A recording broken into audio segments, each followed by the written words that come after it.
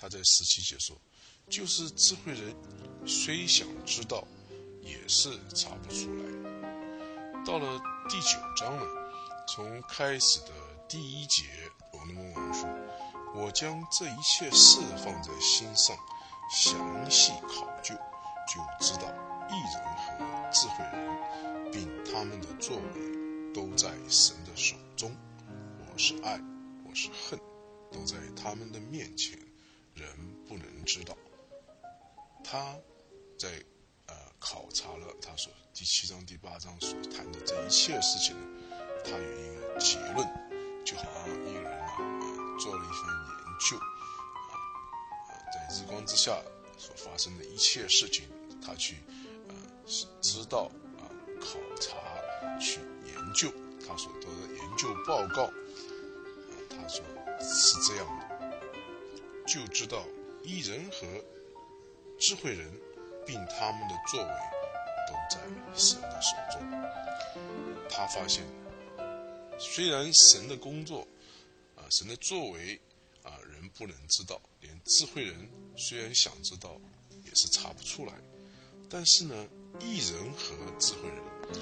并他们的作为都在神的手中。就是说，义人和智慧人，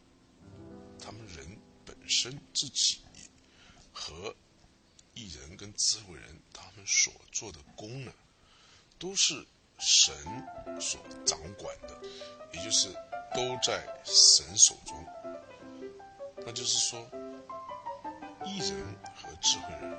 他们的心思、他们的意念、他们的感情、他们的思想、他们整个人，都是神来掌管的，都在神的手中。以及义人和智慧人，他们能够去做出善功这他们所做的工作这些善功呢，都是也在神的手中，都是神在掌管，神给他们力量，给他们智慧，给他们公义给他们所需要的资财去做那些工作。我们从传道书第1章到第8章，我们看到所罗门王他在这边所强调的一件事，就是说，在日光之下的一切事情在世上的一切事情都是虚空的，都是没有意义的。但是到了第9章的第1节，我们似乎在黑暗中摸索了在夜晚摸索了，似乎察觉到一点黎明的曙光。也就是说，虽然世上在日光之下所发生的事都是虚空的，都是没有意义的，但是他相信也知道义人和智慧人并他们的作为都在神手中。也就是说，在日光之上的神使得义人跟智慧人能够在日光之下做他们要做的事，而且是义人和智慧人在日光之下成为他们那样的智慧和公义，都是神在造成他们，这样神在掌管。那么他们的所做的功能，在神，因为是神在掌管，那么他们就不是没有价值的了。到了第1节的后半段，所罗门王又将眼光拉到日光之下了。第1节的后半段，或是爱，或是恨，都在他们面前，人不能知道。如果我们将第1节跟第2节连起来一道看，在第2节，所罗门王说，义人和恶人在日光之下所遭遇的事情都是一样的。那么在第1节后半段，所罗门王所说或是爱，或是恨那么都在他们面前，人不能知道。在事情发生之前，智慧人、义人以及恶人都不知道将来的事情会怎么样发生。虽然神是爱着智慧人和义人，但是在事情发生之前呢，他们不知道有什么事情会发生。虽然神是恨恶人，可是在事情发生之前呢，也看不出来神是恨恶恶人的，没有人能够知道。事实上呢，神对义人和智慧人的爱呢，是一种特别的爱。他们和他们的作为都在神的手中。神对义人和智慧人呢，有一种特别的爱。这种爱呢，这个恶人是经历不到的。他们没有上帝对义人和智慧人那一种特别的爱，与爱恶人不同的那种特别的那种爱。那是一种在神的家中，那种神对他儿女的那种神家中的那种慈爱。所以在第一节的后半段，所罗门王说，他们或爱或恨都在他们面前，人不能知道。在他们前面将来所要面对的事，都会一件一件的发生。神对他们或是爱或是恨，都会按照神的时间来进行。不论是义人、智慧人，甚至于恶人，对于将来要发生的事都不知道，人不能知道。这是从第9章第1节到第11章第6节中第一次提到人不能知道这句话，用它来介绍2节到10节所论述的，那就是人对将来要发生什么事无法知道。第2节，凡临到众人的事都是一样，义人和恶人都遭遇一样的事，好人、洁净人和不洁净人，献祭的与不献祭的也是一样。好人如何，罪人也如何，起誓的如何，怕起誓的也如何。从9章2节到第10节，所罗门王举出来行义的义人对他的未来呢，他也是不能预期的。他说所有的人呢，义人和恶人呢，遭遇一样的事。他们都会爱，都会恨，也都会生，也会死，也都会生病，也都会年老。甚至于我们以使徒保罗为例子，保罗这个神最好、最勇敢的使者，也照样像是犯人一样被带到君王面前受审。这个例子可以看得出来这句话是很真实的，义人和恶人所遭遇的是一样的。好人、洁净人和不洁净人，这个一个人若是怕罪恶沾污自己而洁身自爱的人，好人和他不在乎放纵行为，让生活中充满了罪恶沾染不洁的人，以及献祭的和不献祭的。有的人他对神有感恩的心，或者是他想要神赦免他一些犯的过分，他就献上他的感恩祭或者赎罪祭。有的人呢，他对神没有这种崇拜之心，他不献上他的感恩或者是赎罪之祭。这些人所遭遇的也是一样，好人如何，罪人也如何，起誓的如何，不起誓的也如何。在道德上算是能够善行的好人和道德低落的罪人他们所遭遇的事情也是一样的。起誓的如何，不起誓的也如何。有些人他对神有一种敬畏的心他不随便起誓。有些人呢，他对神呢没有一个敬畏的心，随便指着神起誓呢来掩护他自己的一些心态。这两种人呢他们所遭遇的也是一样的。这是第2节所说。第3节，在日光之下所行的一切事上，件祸患，就是众人所遭遇的都是一样，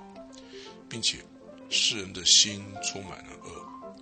活着的时候心里狂妄，后来就归死人那里去了。在第3节，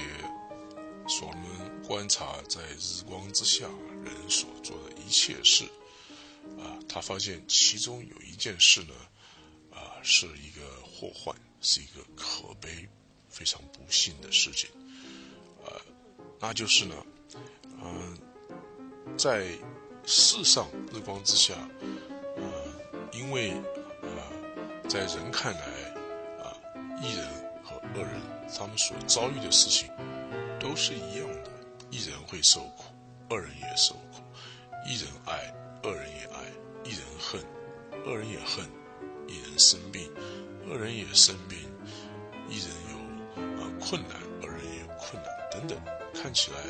在日光之下他们所做的一切事，所遭遇的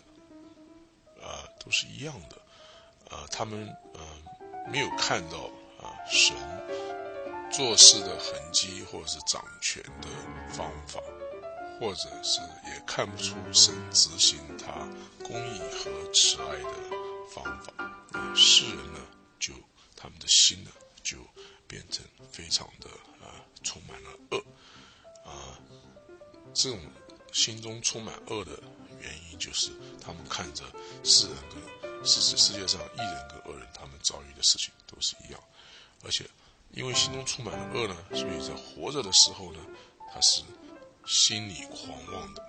这个狂妄的英文呢，就是 madness，也可以翻译出是心里呢是一种疯狂状态。因为人心里充满了恶呢，所以他的心呢是在一种疯狂的状态之下。虽然有的时候人因为虚伪做作在表面上好像看起来是有公义的表现，是自我标榜的那种公义、善良、纯洁，但是从他心中看起来呢，他的心里面是疯狂的。那么他活着的时候是心里狂妄呢，死了之后呢，就归入死了。就这么样，他的一生呢是在一种心里疯狂的状态之下度过了。所罗门看这件事情是一个极大的不幸，是一个祸患，是一个悲惨的事情。第4节，与一切活人相连的，那人还有指望，因为活着的狗比死了的狮子更强。第5节，活着的人知道必死，死了的人毫无所知，再也不能得赏赐，他们的名无人纪念，他们的爱，他们的恨，他们的嫉妒早都消灭了。在日光之下所行的一切事上，他们都不再有份了。所罗门王在第4节到第6节他说，虽然那个义人和恶人呢，在人的眼光来看，好像遭遇的事情都是一样的，但是呢，义人呢，神在世上有所赏识，这是所罗门在第7节和第8节、第9节所要强调的。那么等一下我们会谈这些赏识。那么这个恶人呢，他如果死的话呢，他的一生就没有指望了，他只是心里疯狂的状态之下过了一生。所以第4节他说，与一切活人相连的，那人还有指望，因为活着的狗比死了的狮子更强。这个活着的狗为什么比死的狮子更强呢？狗呢，在以色列人的看法是非常卑贱、最卑贱的动物，而狮子是最尊贵的，也最有强有力的动物。那么活着的狗呢，它还能够活动，还有指望在世上呢，得到神的赏识。那么死了的狮子呢，就算是它活着的时候是尊贵有力，但是它死了之后呢，它的尊贵和有力呢都停止了。这是第4节所说的。第5节，活着的人知道必死，死了的人毫无所知，再也不得赏识，他们的名无人纪念。那么人如果是活着的时候呢，他心里知道有一天呢，他是必定要死的。那么死的人呢，他就没有知觉了，就不知道这些生和死的这个分界了。那么他死了之后呢，他也无法享受神要给他的赏识，无法享受神在他活着的时候呢，有可能给他的赏识。他们的名也无人纪念，因为他人死了之后呢，他们所代表的一切就过去了，他们对世上的这个隔绝了，生死两隔绝，他们的名呢就停止被人纪念。第6节，他们的爱，他们的恨，他们的嫉妒早都消灭了，在日光之下所行的一切事上，他们永不再有份了。虽然义人跟恶人在活着的时候呢，看起来都遭遇一样的事，而使得人心里充满了恶，但是呢，他如果说是活着的时候呢，他还有可能悔改，得到神在世上要给他的一些赏识。那么如果他死了之后呢，他的这一切的活动，所谓的爱恨，所谓的嫉妒都停止了。在世上所发生的一切事呢，他们都没有参与的机会了。第7节，你只管去欢欢喜喜吃你的饭，心中快快乐乐喝你的酒，因为神已经悦纳你的作为。你的衣服当时常洁白，你的头也不要缺少膏油。第9节，在你一生虚空的年日，就是神赐你在日光之下虚空的年日，当同你所爱的妻快活度日，因为那是你生前在日光之下劳碌的世上所得的分。在第6节，所罗门王说，在日光之下所行的一切事，他们永不再有份了。这个份跟在第9节所罗门王所说，因为那是你生前在日光之下劳碌的世上所得的份，这2个字是同一个字。也就是说，一个恶人如果他死的时候呢，他就没有这种机会去享受神在日光之下赐给义人和智慧人的一些福分。所以呢，所罗门王呢，他鼓励他的读者呢，就是当时指的是信徒了，信耶稣的人，有智慧有公义的人呢，在日光之下要享受神所赐给他们的福分。而这种享受人生的这种事情呢，是神对他们的旨意。第7节，你只管去欢欢喜喜吃你的饭，心中快快乐乐喝你的酒，因为神已经悦纳你的作为。对一个义人和智慧人来说，神已经悦纳他们的作为，因为他们的作为都在神的手中。我们在9章第1节读过。而呢，神呢也对他们的旨意呢，就是说要他们尽管去享受生命维持生命所需要的食物，和使生活呢有快乐的这些饮酒这一方面。当然不是指叫人去凶酒作恶闹事这个意思。第8节，你的衣服应当时常洁白，你头上也不要缺少膏油。也就是说，在日常生活之中呢，我们日用所需的我们的衣服，以及呢能够使头上放上膏油呢，就是代表一种欢愉，一种舒坦的生活呢。他说义人和这个有智慧人，神都已经赐给他们这些东西，鼓励他们穿上洁白的衣服，头上呢也不要缺少膏油。当然，所谓的洁白衣服，不见得就是要他们去穿上光鲜亮丽的衣服，而是说能够体面合适的衣服。那么头上呢也不要缺少膏油当然不是要他们梳的油头粉面，是说有适当的保护、保养、装饰的这些东西。第9节，在你一生虚空的年日，就是神赐你在日光之下虚空的年日当同你所爱的妻快活度日，因为那是你生前在日光之下劳碌的世上所得的分。第9节呢，所罗门王又说了，这个我们就算是对义人和有智慧人来说呢，我们在日光之下所度的这些年日呢，事实上都是虚空的，是像飞快的这样过去了短暂的一生。但是在这短暂的一生呢，他鼓励我们要快乐的过生活，快乐的与自己的妻子相处，我们要参与人际之间的关系，在世上有一个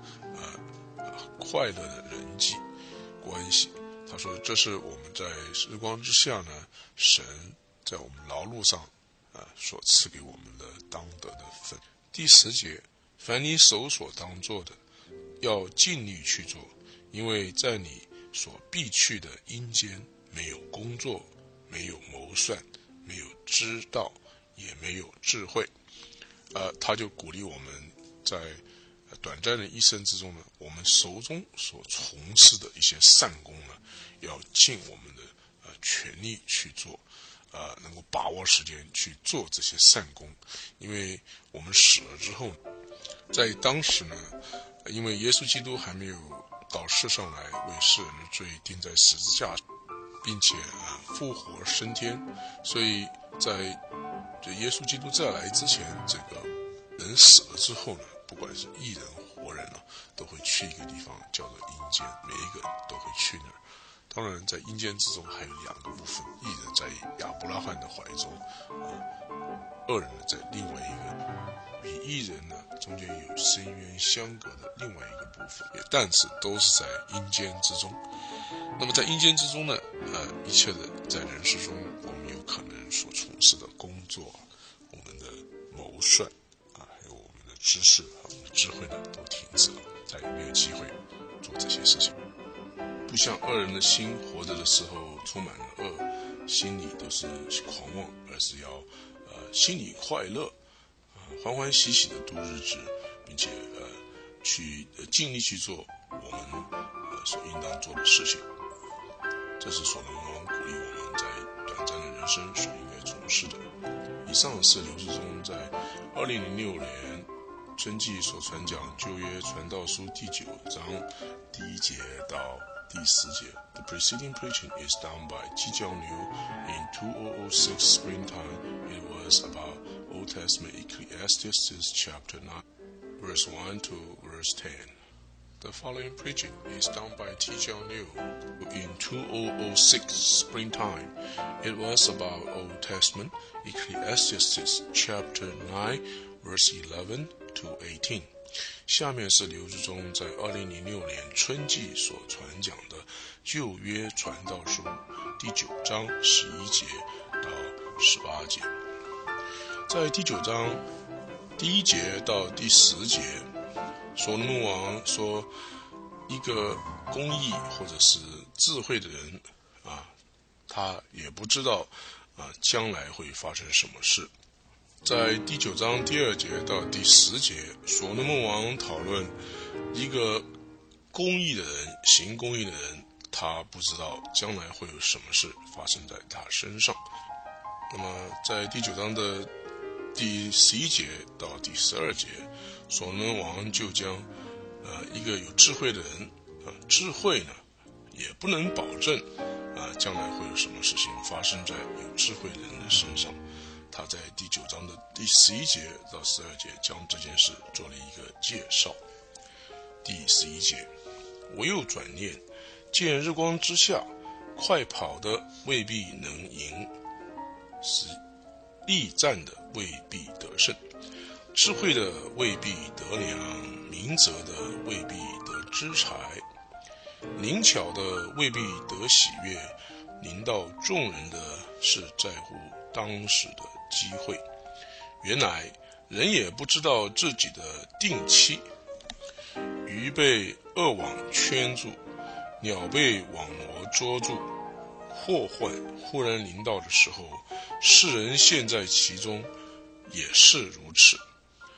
在第11节到12节，所罗门王用了人所行的5件事情行为来说明，这个对于有智慧的也是不知道将来会发生什么事。这个一个赛程不见得就是一定是有一个跑得最快的人最先达到赛程的终点的。一个强有力的战士不见得在一场战争中获得胜利。除此之外，所罗门又列举了3种智慧人。一个有智慧的人并不保证他就会获得维持生命所需要的粮食。一个明哲人呢，意思就是说一个非常聪明有杰出看法的人呢，他不见得就会得到钱财的丰裕。灵巧的也未必得到喜悦。也就是说，一个有灵巧，他就是说一个有充满学识的人他不见得会得到人的喜悦，也就是说他不见得会得到一个很美好很大的名誉的加在他身上。他说这种失败呢是因为每一个人呢都会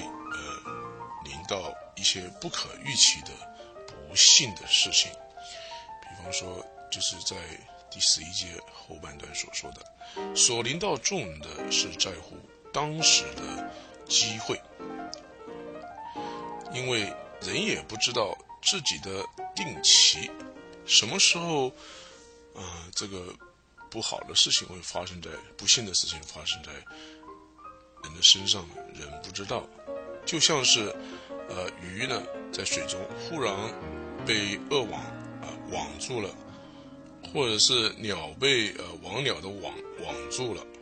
他们自己不知道什么时候会被